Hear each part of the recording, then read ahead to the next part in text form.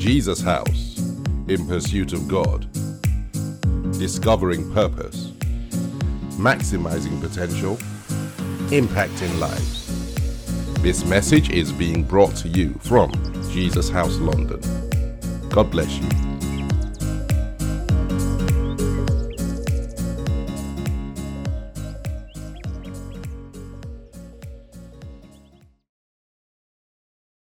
Father, we just want to thank you for your word.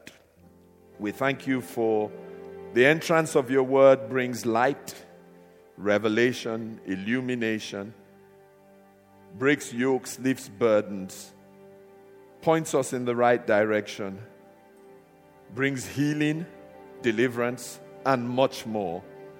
Let that be the story today, Heavenly Father, as we share your word under the unction of your Holy Spirit. And let all the glory be yours, Heavenly Father, in Jesus' name. Amen and amen. Praise God. Amen. We've been doing a series on the Holy Spirit, and the intention is to continue that series until the end of the fast. And I hope you have not just been listening, but you have taken in what we have said. You have started praying it through. And it's actually beginning to change and transform your life. But I want to take a break in that series today. Tomorrow we start a 40-day fast. We know that God has given us two scriptures that are undergirding everything that we do as a church. The first one is out of Isaiah, the 43rd chapter, verses 18 and 19. Forget the former things. I do a new thing, God says. Can't you see it? It will spring forth. I make a way in the wilderness and rivers in the desert. We know that's one of the scriptures God has given us. And then the second one he has given us is out of Songs of Songs, the 2nd chapter, the 13th verse. And that scripture speaks about a new day of destiny, change being in the air, and calls us to a place of intimacy with the Holy Spirit. Now, to put it in context, we encourage ourselves to read from verses 11 to 13, even though the verse that the Lord has given us is verse 13. 11 to 13 puts it in context. These are two scriptures that have defined our lives. They undergird everything we have done this year. And we felt very led to call a fast from tomorrow for 40 days. We know God is doing a new thing because I've never called a corporate fast for Jesus House for 40 days. I know some of you have done 40-day fasts. I've been privileged to do it probably 3 or 4 times in my life, I'm told. I could only remember one, but the people around me said, no, you've done it three more times. I've been privileged to do it, and I know some have done it, but we've never done it corporately as a church. We've done 21-day fast, 7-day fast, we've done 30-day fast, but this is new territory for us as we enter this period where we are calling ourselves to a 40-day fast. Of course, it's in line with what we know God is saying. Unprecedented times will require unprecedented prayer, also unprecedented fasting. We also know that God is calling us to a new thing. And so today, I want to bring knowledge so that we can fast in the way that God would have us fast. They say knowledge is power, and it is true. Knowledge is power. When we have the right information, we can go further than we would have without that information. So I want to talk to you about the power of fasting. The power of fasting. Please take in the information, and I pray that it gets you as excited as I am about this particular fast. As I talk, you will understand why I am excited about this particular fast. I feel this fast is so pivotal. The manner in which God brought me to it, I've told you the story about how probably about 6 or 7 weeks ago, he mentioned it to me that he would want me to do a 40-day fast. And I remember saying to my wife, I think God is asking me to do a 40-day fast, but I just don't feel physically ready for it. I don't feel I have the strength to embark on a long fast of that nature. And so I pushed it aside. But then, thank God for his love and his grace. He wouldn't let me go. A week later, reminded me again. A week later, reminded me again. And then finally, I found myself at a conference at the All Nations Church, Steve Oppel's church, who incidentally is exactly on the same journey that we are. God's saying the same things to him that God is saying to me about the next stage. And I'm sitting there, and this great man of God comes on from America, an apostle that we all respect. And he just starts talking about 40-day fast. I don't even know if that was his sermon. He just spent so long talking about the benefits of a 40-day fast. When he did it, what happened? The examples of others. He just went on. And I kind of knew that God was saying to me, you better do what I asked you to do. So I leaned over to Steve and I said, Steve, can you just tell him he can preach his message, that I've heard the message that God sent him to deliver to me. I will do the fast. At that point, I thought it was just me personally being called into a fast. But shortly after, I realized that it wasn't a me thing, it was an us thing as a people. And I've come to realize it's not an us thing as Jesus' house, that as many as are in the body of Christ who would receive what we've received, who would be stirred up in their hearts by the Spirit of God in the way that we're stirred up, who desire the things we desire, to see the things that we want to see. We've opened it up. We've opened it up to our Prayer Shield family. We'll open it up even more to the body of Christ, so that as many as say, I get a sense this is what God is asking me to do, will join us in this 40-day fast, which starts tomorrow. Now, of course, just some definitions. When we talk about fasting, there's a biblical definition for fasting. It's drawn from the various examples in the Bible. And biblically, the definition of fasting would be abstaining from food for spiritual purposes. Yeah? So you can abstain from food for all kinds of reasons. But in terms of the Bible, fasting is abstaining from food for spiritual purposes. And we'll talk about some of the spiritual purposes. Now, the truth is that all religions fast. But we fast unto our God, unto Jehovah. Other religions might fast unto their gods, but we fast unto our God. We abstain from food for spiritual reasons in relation to our God, Jehovah. Now, of course, there are other ways that people might fast. People might abstain from other things that feed the flesh so that they can subdue the flesh and become more spiritual in their connection with God. And we appreciate that. So I've heard people say I'm fasting from social media, and I think a lot of people need to do that one. I've heard people say I'm fasting from television, I'm fasting. And all those things are good in that they help create time, space, and the right atmosphere to get deeper with God. But biblically, when a fast is called, it involves an abstinence from food for spiritual purposes. I wish there was more fasting today. I'm a firm believer that if the church in the United Kingdom would fast in addition to the prayer that is going on, the revival that we so desire would be hastened in its coming. And it's not a question of if we fast. It's clear by implication in scriptures that as Christians we are expected to fast. It is part of what we do as Christians. In the Sermon on the Mount, where Jesus, at the start of his ministry, teaches his disciples the foundations of our faith. He deals with things like money and grace and marriage and relationships and how to handle anxiety and worry. Just the things that will stand us in good stead as we journey through life to build us a strong foundation as Christians. Of course, he deals with prayer because, of course, that's our lifeline, our connection with God. And then he also deals with fasting. So we can't take some and not take others, as a lot of the church does. And it's interesting when he deals with fasting there, in Matthew, the 6th chapter, the Sermon on the Mount. This was his foundational teaching for us as Christians. You can't really go too far in our Christian faith if you haven't understood his teachings when he sat down on that mountain and taught his disciples these foundational things.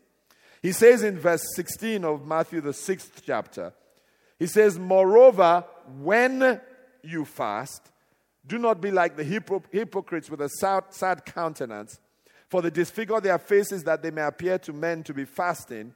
Assuredly, I say to you, they have their reward. But when you fast, anoint your head and wash your face, so that you do not appear to men to be fasting, but to your Father who is in the secret place, and your Father who sees in secret will reward you openly." He was teaching them basic principles about fasting, about the motives of the heart when we fast. It's not for an outward show. It's not to show that I'm super religious. It's not to say that, oh, I can fast more than you. We are fasting for the reasons that we'll talk about. It's unto God. It's about God.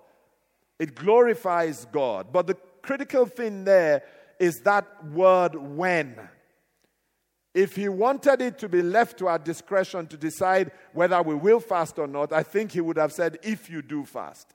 But when he says "when," it tells us that he expects that we will fast. If you go up a few verses when he talks about prayer, he says the same thing: when you pray. Doesn't mean that he's made it clear that prayer is not an option.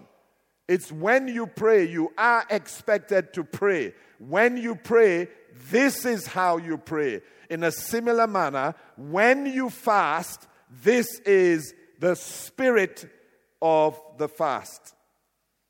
And if anything was to put an end to any kind of discussion as to whether it's optional or not for a Christian, surely what happened with the story of the young boy who was tormented by demons, tormented so terribly, he would throw himself into fire, he would fall on the ground, the spirits that were tormenting him would deal with him.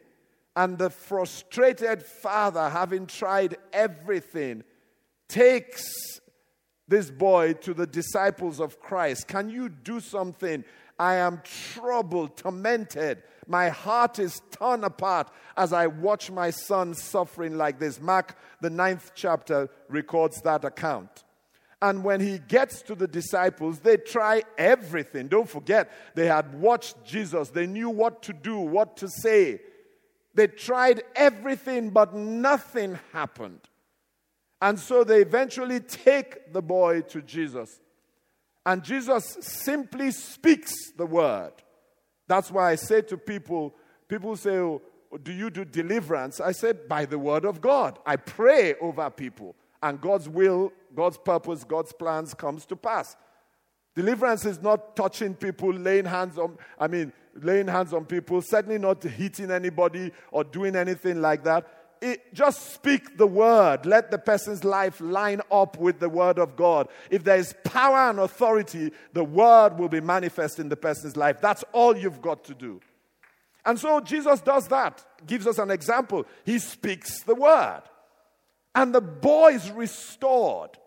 The disciples are amazed. And I guess what the disciples are saying is that, but we spoke that same word. And so in private, the Bible records in the 28th and 29th verse, in private they asked Jesus, "So what happened? How come we couldn't do what you did?" And Jesus says this to them. He says, when he had come into the house, his disciples asked him privately, "Why could we not cast it out? Why was that thing so resistant? Why wouldn't that mountain move? Why wouldn't the answer come? Why wouldn't that circumstance change? How come I'm still trapped in that addiction? How come it's not moving, not going, not changing, not opening, not lining up with the word of God? And he said to them, this kind can come out by nothing but by prayer and fasting. If he wanted to say by prayer alone, he would have said by prayer alone. What was he saying? There are certain circumstances that don't change, don't move, don't open, don't align, except there is prayer and fasting. This revival that we desire cannot come by anything but by prayer and fasting. And the Bible is replete with examples. And we understand from Paul's encouragement to Timothy in 2 Timothy, the 3rd chapter and the 16th and 17th verse, we understand that that's what the Bible does. The Bible is there for examples. So, of course, we look through the examples and we're encouraged by these examples. I hope you will be similarly encouraged as I was by these examples as you embark on this fast. And there's so many of them, so just chose a few randomly. Jehoshaphat's example. Young king ascends the throne and suddenly is faced with a series of nations coming against him. Armies that he knows in a natural sense his army can't stand against. The Bible records it in 2 Chronicles, the 20th chapter. Verses 1 to 4 puts it in context. It says, it happened after that time that the people of Moab with the people of Ammon and others with them besides the Ammonites, so Ammon, Moab, and Mount Seir, came to battle against Jehoshaphat. They gathered against him, an overwhelming force. He knew he stood no chance.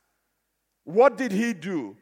When they came and told Jehoshaphat, a great multitude is coming after you. Naturally, Jehoshaphat was afraid. And who wouldn't be? There was no macho thing here. He knew we are finished. There are too many. They are better armed, probably better trained than us. And so, out of his fear, the Bible says he set himself to seek the Lord. Anybody here seeking the Lord about something? Anybody online who is seeking God? Who's wondering, God, what is going on? What is happening? I need a word.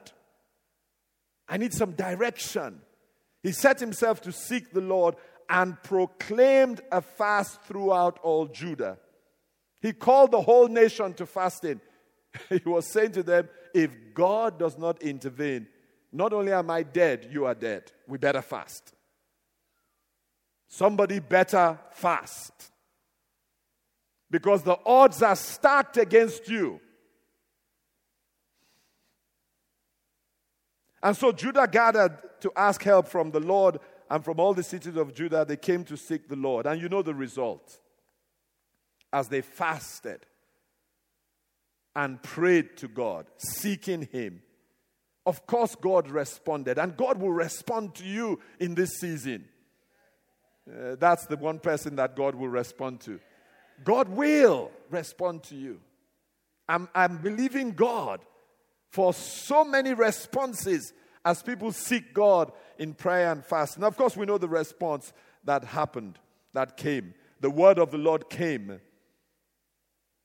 as the man of God spoke.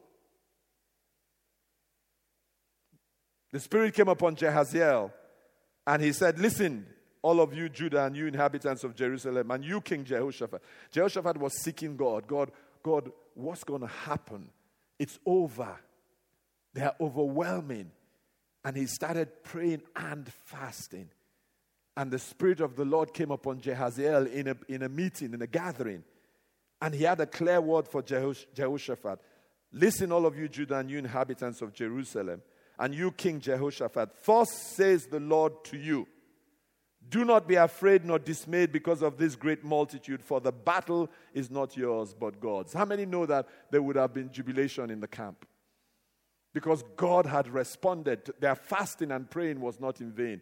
And you know the rest of the story. God demonstrated that the battle was his. He fought on their behalf. He caused confusion to come into the camp. And believing God with someone, that whatever is arrayed against you, God in this period of the fast is going to give you a clear word.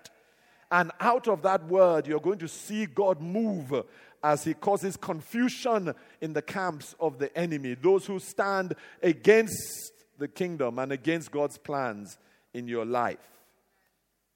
Another example I love is the example of Ezra.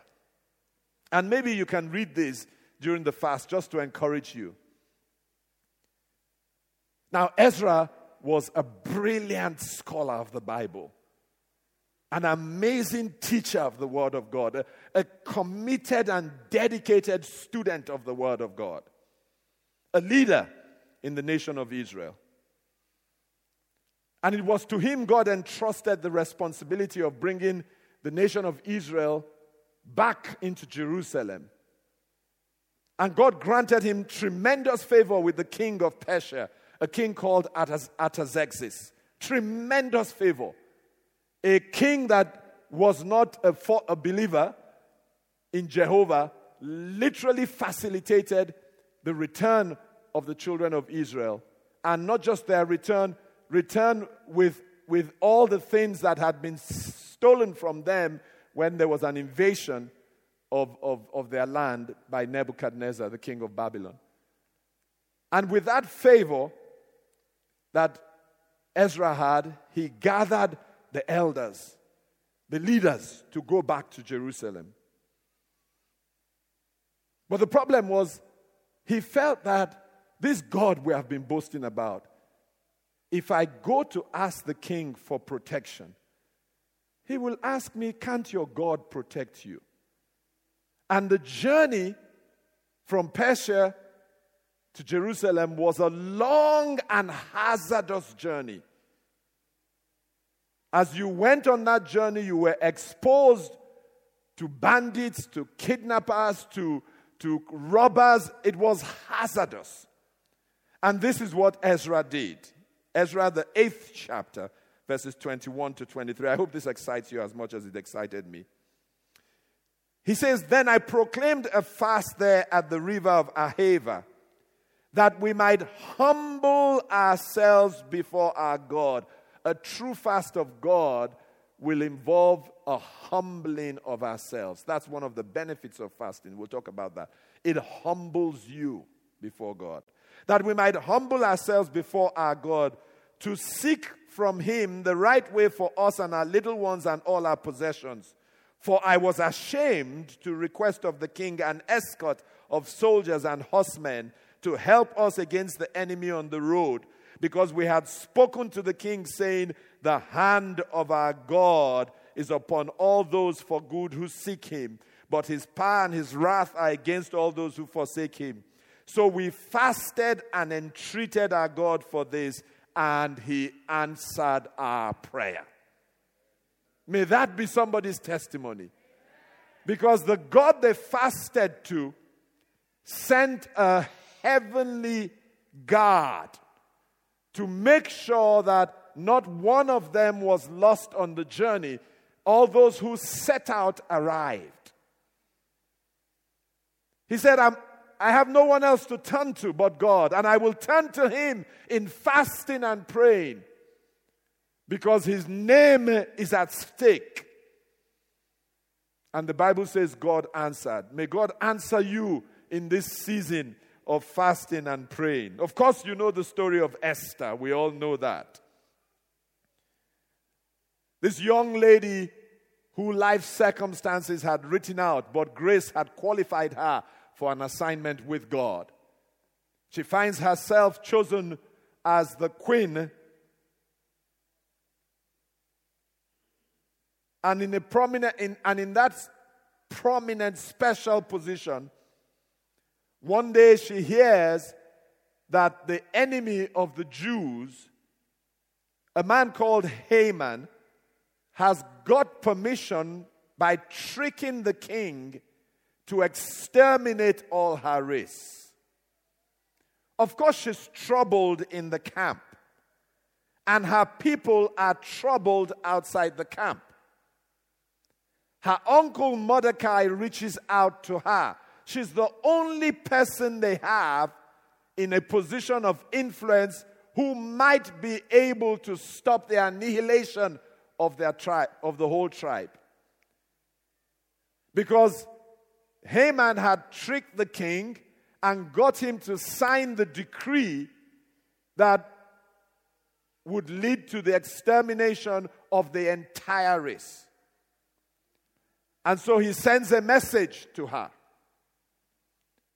and tells her that she should not imagine that because of her prominent position, she will escape. That she must remember that she's Jewish.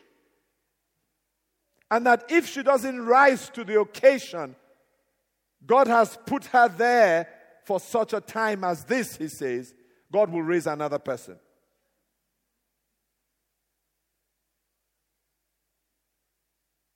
And what was her response in the 16th verse of Esther's, the 4th chapter?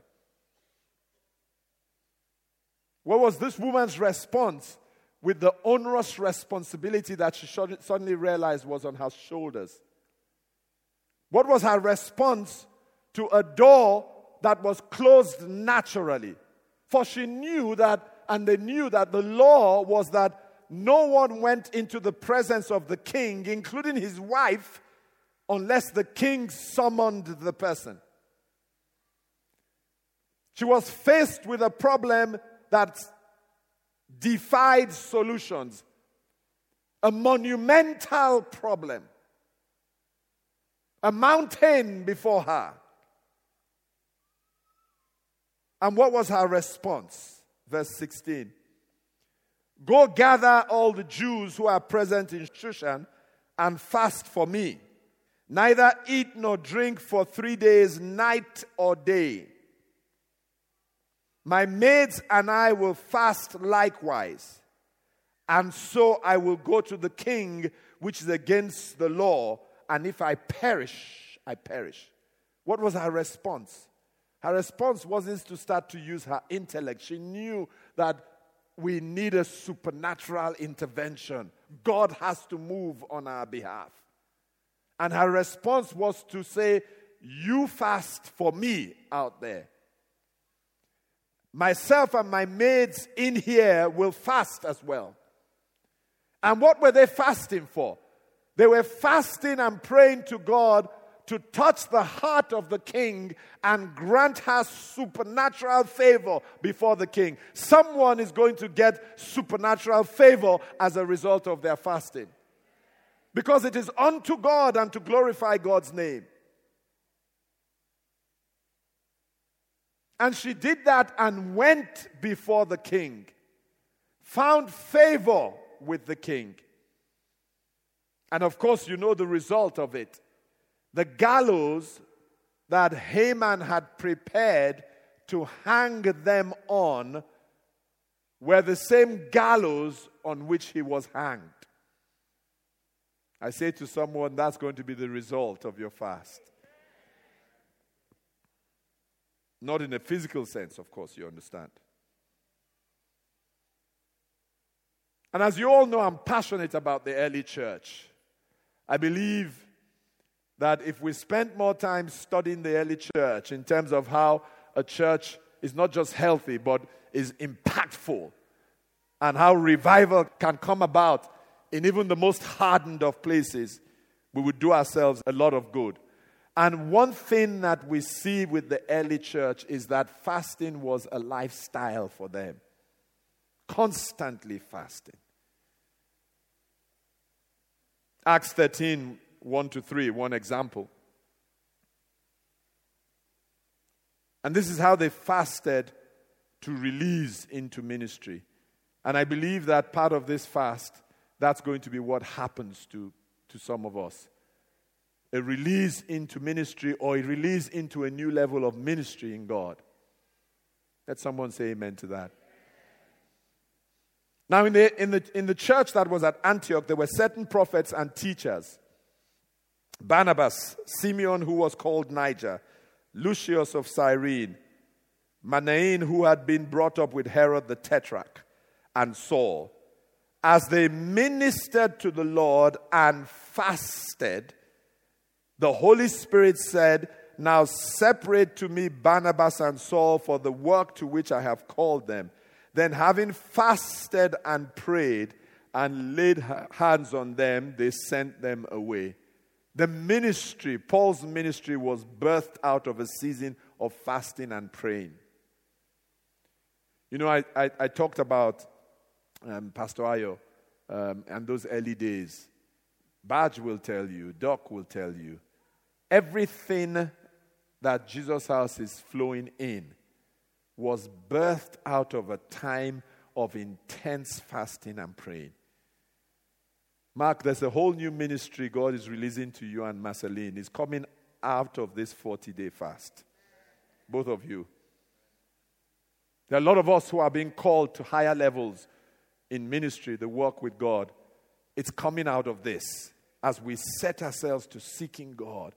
And the reason is because it's not for our glory, it's for His glory, for His name's sake. And you know, of course, you know Paul, who is responsible for 2/3 of the New Testament. Fasting was his lifestyle. You know, when he gives the marks of ministry, of his ministry in 2 Corinthians, the 6th chapter, from verses 3 to 10, he gives the marks of his ministry, everything associated with his ministry. The good reports, the honor he suffered, the dishonor some people gave him, the knowledge, his long-suffering, his ministry propelled by kindness, certainly by the Holy Spirit, is the marks of his ministry. Embedded there is in fasting. What was Paul saying? My ministry could not have had the impact that it had if I wasn't fasting. For ministry to have transforming impact, you know, you can gather people and the people don't change. You can talk to people and there's no transformation. For a ministry to transform lives and transform lives outside its four walls, it must be a ministry that is committed not just to prayer, but also to fasting. And of course, the ultimate example must be our Lord and Savior, Jesus Christ. I don't think that it is coincidental that his ministry was birthed after a time of fasting for 40 days and 40 nights. And it's not just the birthing of the ministry that we learn from his experience. We also learn that coming out of that period of fasting, when he confronted the enemy, he overcame the enemy. And we must always understand that we have to always relate to Jesus as the deity, the God, but also the man. And we learn lessons from him where we see him operating as Jesus, the man, but submitted to the Holy Spirit. So we learn lessons from him. So his encounter with Satan was not as God. If not, there's no encounter. God does not get involved in battles with Satan. It's to demean God to assume that that is the case. And Satan wanted to trick him to step into that. Because then, for you and I, we can't gain anything from it. Because he fought him and overcame him as God. So Satan says, you're the son of God. He says, that's true. But in this instance, he was dealing with him as you and I can deal with the enemy under the Spirit of God, speaking the word of God. And it came out of a time of fasting and praying. So let me quickly tell you some results to expect. I'm hoping that you will be very intentional.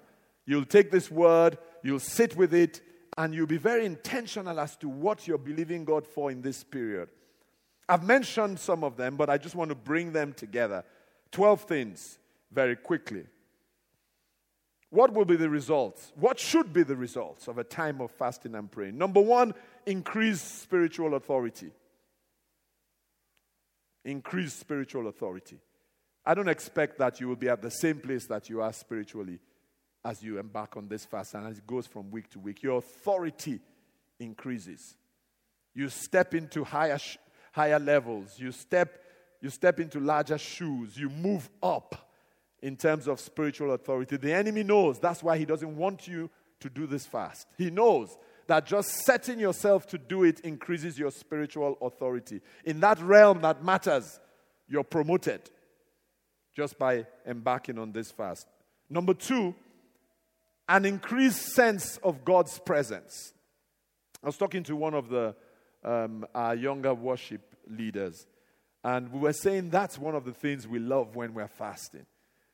When we gather, the presence of God is there so strongly and so quickly. How many can say amen to that? And the reason is because the carnal nature has been weakened and subdued. The many things that stand as barriers to the presence of God are knocked out of the way because the fasting has subdued your flesh. There's an increased sense of God's presence. You're in your car and you just sense His presence. You're in your home, you sense His presence more strongly. In your kitchen, you sense His presence. There's an increased sense of His presence when you fast. That will be your portion. Number three, there's an assurance of divine protection. You just know.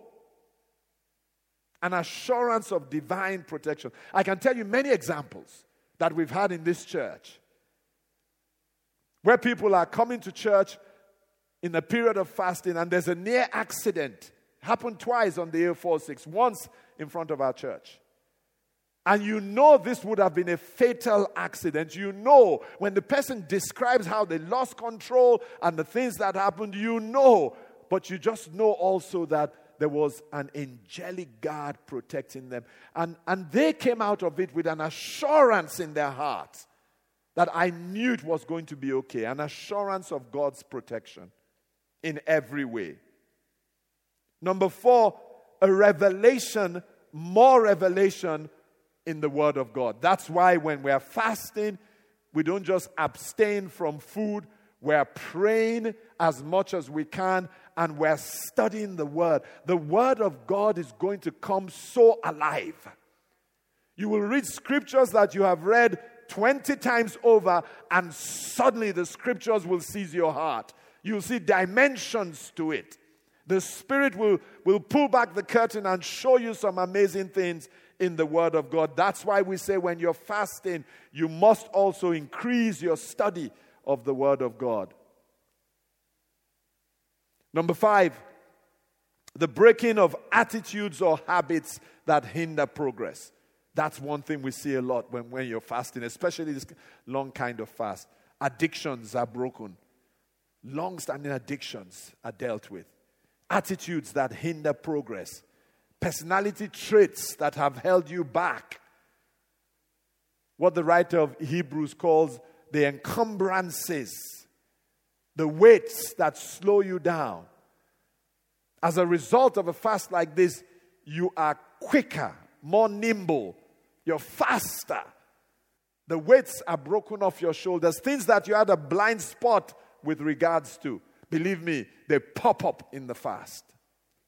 And they are dealt with. Number six, the fast provides an opportunity to obtain a new direction for ministry. God wants to take the ministry in a particular way. I'm looking forward to that in this fast. That if God could give Moses such a clear blueprint for the tabernacle, surely by His Spirit He can give us a clear blueprint for the new. Number 8, victory over long-standing satanic strongholds. They will come down. They will come down in the name of Jesus. So you be clear what you're believing God for. So that as you come day after day after day, you're petitioning the heavens with your fasting. And I believe God for strongholds in our lives, strongholds in our family, strongholds in the nation, and the nations to come down. Number 9, it encourages humility. Encourages humility. That's why he said we set ourselves, Ezra said, we set ourselves to humble ourselves before God. You know, it knocks pride out of the way. Because the whole essence of the fast is an acceptance that I'm unable to do anything myself. Number 10, it helps discern God's will in your life. I'm praying that will be your portion. That many will lock into God's will, align with God's will as we set ourselves to seek in the face of the Lord. Number 11, it creates an atmosphere for experiences that confirm destiny. It really does. You just create the atmosphere for encounters and experiences that are destiny confirming. When you tell your story, you can reach back to that period when we waited on the Lord and that encounter, that experience, that word that the Lord brought, that shaped my life and shaped my future. And then, of course, it releases the healing grace of God. Practical benefits, health benefits to fasting. There's spiritual benefits, the healing grace of God, but there are also practical benefits. Haven't you noticed that when we fast, everybody looks better? Have you noticed that? Yeah? Everybody looks healthier. Tells you a lot of the stuff we're eating is just not good for us. As I end, let me give an overall context to this, because it is quite possible to fast in a religious manner. It's quite possible to fast and the fast is not acceptable to God. You go through the rituals, you tick the box, you count the days, and the fast is not acceptable to God. At the core, what is the kind of fast that God receives? God gets excited about at the core. And the Bible, as it always does, clearly puts this type of fast that touches God's heart to us. And I want to end on that note. Isaiah, the 58th chapter. The children of Israel had fasted. They were experts. But then, it wasn't getting any results. And so they went to God to say, nothing is happening. We've lost weight, but nothing is happening. They said, we have fasted before, Isaiah 58 verse 3. Why aren't you impressed? Tells you their heart. They were fasting to impress God. That, wearing it as a badge of honor. And please don't get involved in all that stuff. How many days have you done? Are you fasting dry or wet? Don't get involved in all that stuff. And then don't get involved in coming to the place of prayer with an attitude. God, I'm now on 21 days. Why haven't you answered? They were fasting to impress God. God, haven't you seen my works? But then they concluded, you're not even impressed. They went on to say, we've been very hard on ourselves and you don't even notice. God, we're almost dying. This is 32nd day. You haven't noticed?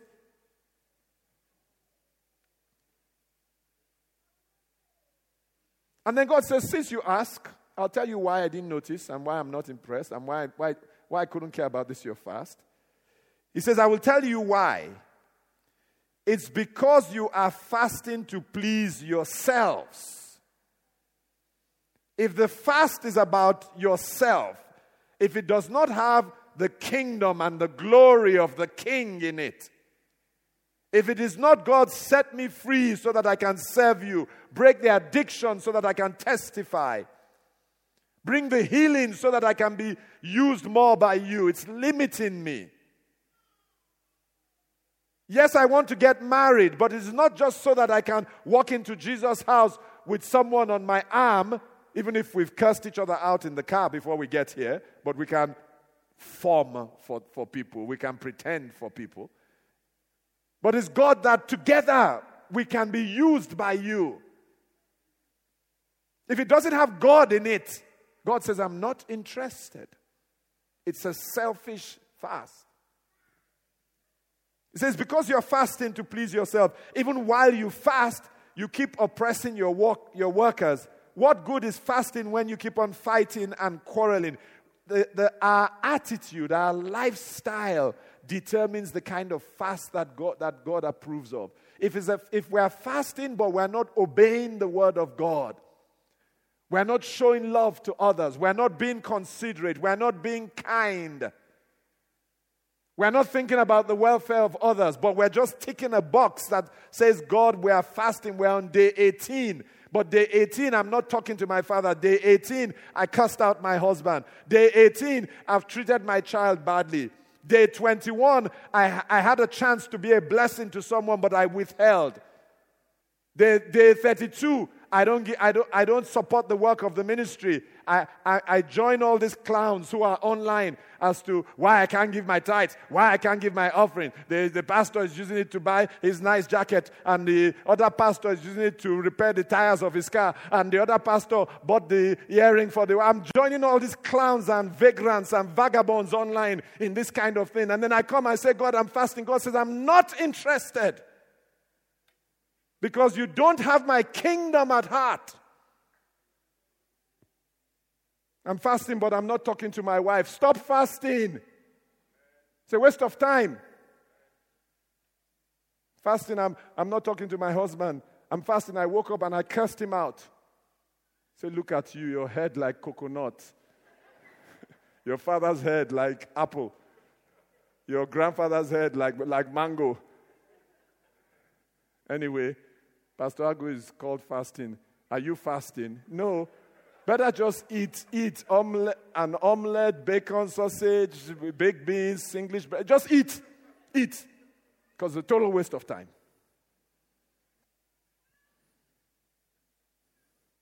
He says, this kind of fasting will never get you anywhere with me. He says, you humble yourselves by going through the motions of penance. He says, this is penance. They are motions. Bowing your heads like reeds bending in the wind. You know when God is angry, there's a way God says, look at you, bowing your head like reeds bending in the wind. That's what God said to them. You dress in burlap and cover yourself with ashes. Is that what you call fasting? Do you really think this will please the Lord? No. This is the kind of fasting I want. Free those who are wrongly imprisoned. Lighten the burden of those who work for you. Let the oppressed go free and remove the chains that bind people. Share your food with the hungry. Give shelter to the homeless. Give clothes to those who need them. And do not hide from relatives who need your help. What is he saying? He's saying be Christ-like. Be Christ-like. Show care and consideration and love. Be attentive to the needs of others. Be a blessing to others. Speak kind words to others. Deal with others as Christ would deal with them. Now, on that basis, your fast is acceptable to me. And then he gives what we should expect. Then your salvation will come like the dawn. Somebody's help is going to come like the dawn. You know, the way the dawn breaks out is the way someone's help is going to break out in this fast. And your wounds will quickly heal. That's why we are believing God for healings. Multiple healings. Every time we gather, every Sunday for the duration of this fast, we're going to pray for healing. And we're going to have testimonies. says your godliness will lead you forward. People will find their way. And the glory of the Lord will protect you from behind. And he says, this is what we expect. Then you will call the Lord. Then you will call, the Lord will answer, yes, I am here. He will quickly reply. That will be your portion. Your calling will not be in vain. Jeremiah 33 verse 3 will be your portion. Call unto me, God says, and I will answer and show you great and mighty things which you did not know. Remove the heavy yoke of oppression. Stop pointing your finger and spreading vicious rumors. There are certain places and certain conversations you should not be involved in as a Christian. There are definitely certain conversations you should not be involved in when you're fasting. There are certain people, and you know them, that you should keep a wide berth from. Because when they come around you, the conversation is not edifying, it's not godly, it doesn't glorify God. Feed the hungry, help those in trouble. Then your light will shine out from the darkness. That's going to be your portion. And the darkness around you will be as bright as noon. I'm believing that for the nation. That as we fast for the nation, that this will be our testimony. Light will shine into the darkness. The darkness around anywhere in this nation will become as bright as new. The Lord will guide you continually, giving you water when you are dry and restoring your strength. I pray for that restoration of strength for all of us as we fast. You will be like a well-watered garden, like an ever-flowing spring. Some of you will rebuild the deserted ruins of your cities. Then you will be known as a rebuilder of walls and a restorer of homes. Can someone say amen? Go on, give God a clap offering. Hallelujah. I'm excited about this. I'm really excited about it. In my natural mind, there's a bit of apprehension, if I must confess, because of the manner in which I feel I have been called to fast for these 40 days. I don't know if I've done it like that before. So there's a bit of apprehension in my natural man, but there's an excitement in my spirit. I remember saying to my wife that I was praying, and I feel like the way a tsunami starts, and there's fast movement of water underground, and you can't see it. But at a certain time, the water bursts to the surface. I sense there's a lot of movement underground, and it's going to increase in this 40-day period. And I'm expecting that there'll be a bursting as this fast comes to an end. Amen?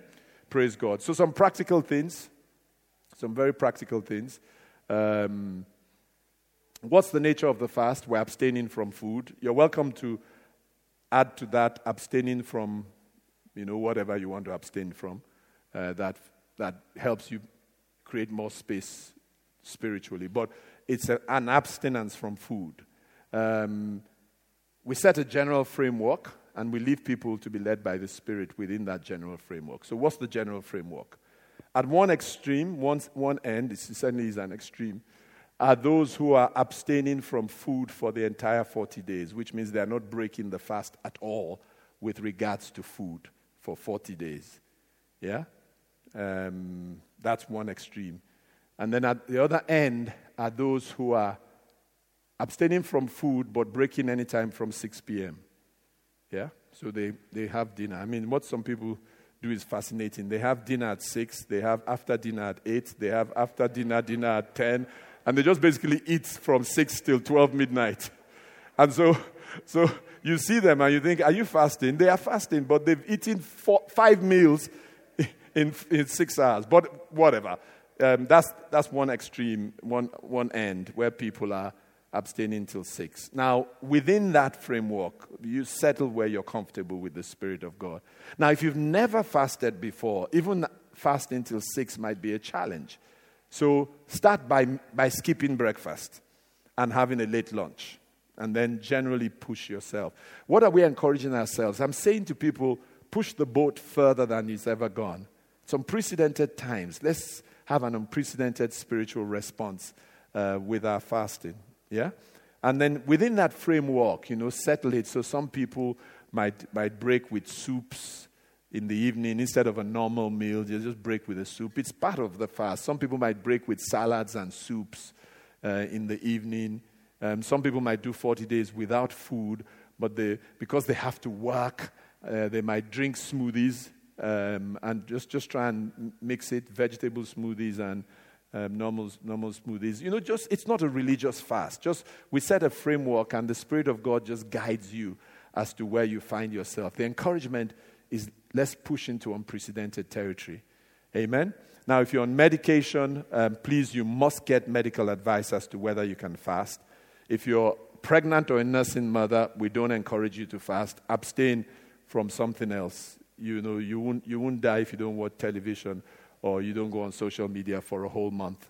The world won't collapse. You pick something else if you're a nursing mother or you're pregnant. And if you're on medication, you must get medical advice before you embark on the fast. Enough doctors in the church, a whole medical team is at your disposal. You have your GP, if they can understand why you're crazy enough to not want to eat for so many days. But just make sure you get medical advice. And then for the duration of the fast, as a church, we have a prayer platform at 6 a.m. every day. We pray from 6 to 7 every day. It's virtual. You log on to the prayer platform. I hope they'll put all the details on the screen so that you can have all the details. We'll put it on our websites as well. And they'll use GH Matrix to send it to you. And then at 7:30 every evening, I'll lead prayers from here, from 7:30 to 8:30. It's virtual, but I wouldn't mind a few people who want to come and join me physically. If you want to come, you're welcome to. As many as want to come physically, you're welcome to. From 7:30 to 8:30 for the first 30 days. So the whole of November, we'll be doing that. And then the last 10 days, we'll push ourselves and release ourselves to enter deeper in a personal way. That will be one-on-one with God for the last 10 days. But for the first 30 days, we'll do corporately in the morning, and then 7:30 to 8:30. I'll lead it from here. For the first time, we have a large number of people who are not part of our church who are joining in this, and they'll join with us. It'll be on YouTube and on Facebook and on the JHTV platform, the prayers I'm leading from here. But if you want to come and join me here from 7:30 to 8:30 every evening, please do come. I could do with the encouragement of seeing at least 5 or 6 faces who are here who want to pray with me for that hour. Amen? Praise God. Amen. Amen. Amen. And so, Father, we just pray that you will give us the grace for this period of waiting on you. We pray that it will go exactly as you have planned. You called it. We know that for a fact. We pray that all the things we've spoken about, those 12 things, we will see them manifest in our lives, Heavenly Father. That testimonies will abound, O God. In Jesus' name, amen and amen. Hallelujah.